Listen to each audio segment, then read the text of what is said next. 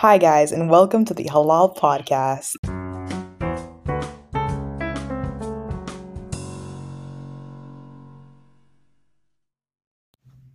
Hello.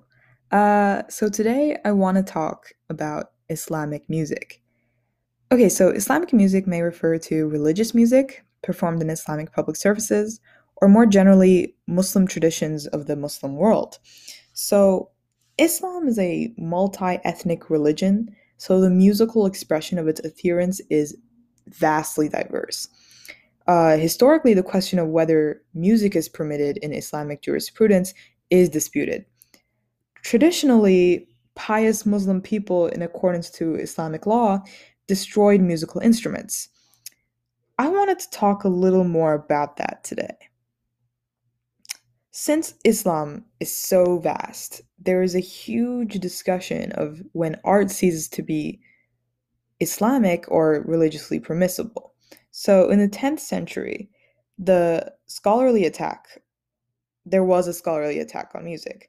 Here, the illicit behavior accompanying music, rather than the music itself, was banned. Furthermore, there isn't a lot of argument for Quranic recitation, qira'at, to be forbidden, since many people would argue that the Quran should be recited as beautifully as possible. Just to be clear, qira'at, the sound of it resembles music. However, more people if we're talking like about Islamic legalities, calling Qira'at music would be insulting since behavior associated with Qira'at is holy while music and the behavior associated with it is not really as holy.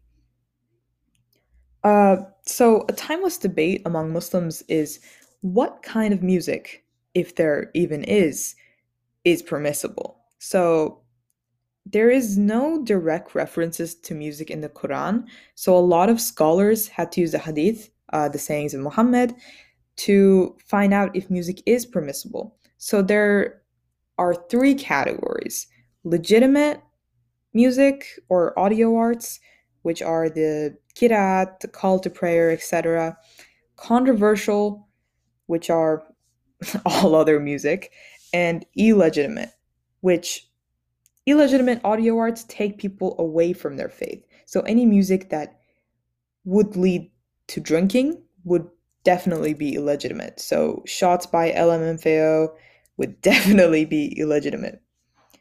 Another perspective, that of Sufists, who are a group of Muslim people who take a more esoteric, private approach to faith. For example, I consider myself more of a Sufist. Um, these people argued that music, audio arts, need three things to be legitimate: time, place, and companions. For example, Al Ghazali, the hugely celebrated Persian Sunni Muslim theologian, argued that music should be permissible if you're allowed to complete religious/slash societal obligations without diversion.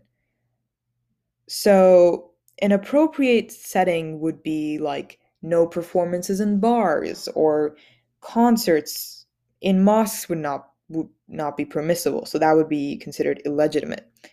Um, yeah, this would be distracting since you wouldn't be able to pray in a mosque if there was a concert. So anything like that. So the answer to if music is permissible in Islam is largely up to interpretation. What do you think? Do you think music should be permissible in Islam?